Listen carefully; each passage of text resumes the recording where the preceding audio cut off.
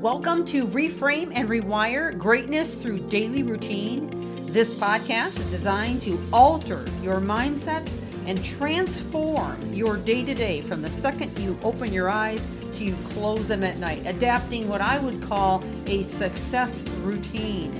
This series is liable to change your life, and it's never the big things that you do, but the littlest things you do every day that make the biggest difference. And now, on to the podcast. Thank you for joining. Welcome back to the podcast as we continue this series on small changes that equal big results. And yesterday I rushed through a lot of information in a very short amount of time, and I wanted to revisit the whole sleep aspect because I know of so many people, both in business and in personal life, that struggle with the whole sleep thing. And so I want to share some great facts with you and actually dedicate this entire episode to sleep in helping you to devise habits and behaviors that can help you sleep much more effectively. So let's talk about that, okay? I think the first and most important thing is that we develop a habit of sleep. Now, what I mean by that is we need to go to bed at the same time or around the same time every night and get up at the same time. Now, if you think that's crazy or you think there's no way I can do that, you don't understand. I have children, I have job obligations that I can only do after the kids are in bed, or I have this or I have that, or I'm not a morning person, I'm a night person. That's when I get my stuff done. That's when I'm creative. I've heard all that, believe me. And I'm not refuting you on any of it. But what I am saying is that the body is designed to release melatonin at sunset. So in other words, when it's dark, that's typically when melatonin is at its highest, or at least the opportunity to have access to the melatonin is at its highest at dark. Okay? I'm also saying that circadian rhythm plays a huge role in this, and the circadian rhythm that you develop within your body is going to dictate when you're sleepy. So if you're typically going to bed at midnight, then you're typically going to be sleepy at midnight. But does that mean that you miss that window of melatonin? Well, it could mean that. It could. All right, so stay with me because I'm going to share some things that are very important on this level.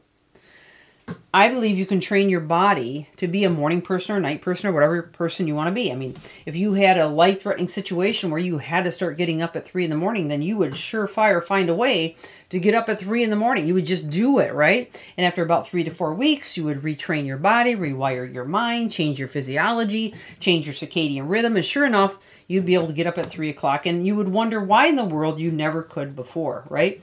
I mean, that's just the fact of the matter. You can argue it all you want, but the truth is we can train ourselves to be what we want to be. So let me continue to share some facts about sleep.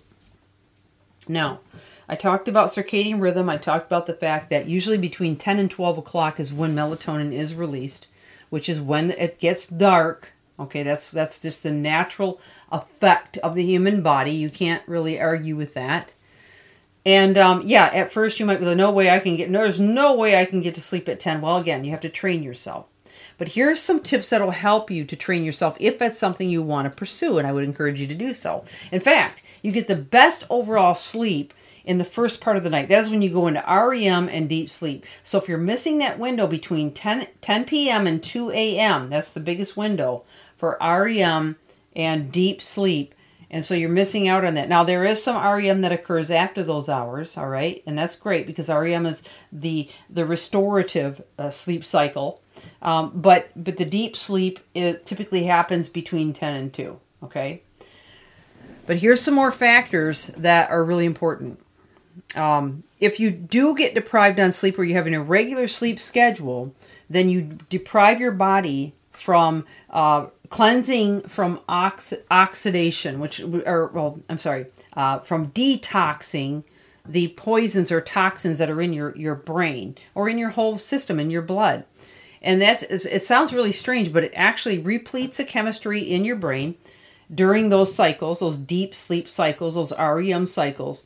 And it actually helps your cells to correct themselves. So you basically store memories. There's a lot of things the brain does at night that most people don't even realize. And if you're depriving of sleep or you have an irregular sleep cycle, then it's less likely that you'll have the opportunity to do that, which would explain why you may be waking up with brain fog, brain fatigue, etc. Now here's a few more tips to help you sleep. The ideal room for sleep is cool and dark. So experts agree that the best temperature is between 60 and 67 degrees Fahrenheit. And that's according to a National Sleep Foundation. In fact, 73% of Americans say that the darker the room, the better. 65% use shades, curtains, blinds, whatever it takes to block the light. And I really believe that to be true. So if you have devices in your room or night lights or dim lights or even a television set, you're doing yourself a huge disservice. Another thing is to have peace and quiet in your bedroom. So 74% of Americans think that quiet is crucial for getting to sleep. So, many people rely on white noise or some kind of ambient sound to help mask disruptive sounds like maybe car horns, trains, highway traffic. But you can also use a fan, all right, which will do double duty, not only keeping your room cool and keeping you cool, but it'll also generate that low tone sound that may help you sleep at night. So there's a good tip for you, all right?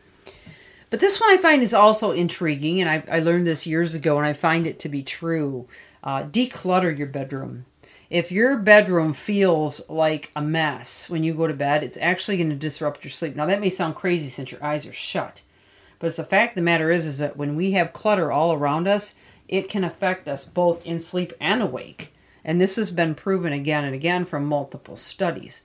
In fact, in Seattle, in 2015, they did a sleep conference. They did a study on it, and they said that those that were surrounded by clutter were more likely to have sleep disorders. And I actually did a purge in my bedroom years ago and found that to be true. I did start sleeping better. Now, whether it was all in my mind or not is up to you, I suppose. But I really think it's worth the effort to make that attempt. But we didn't get through all of it today, so we'll come back tomorrow and share a bit more on sleep, and we'll finalize on this. It's Michelle Steffes, Reframe and Rewire. Thank you for joining.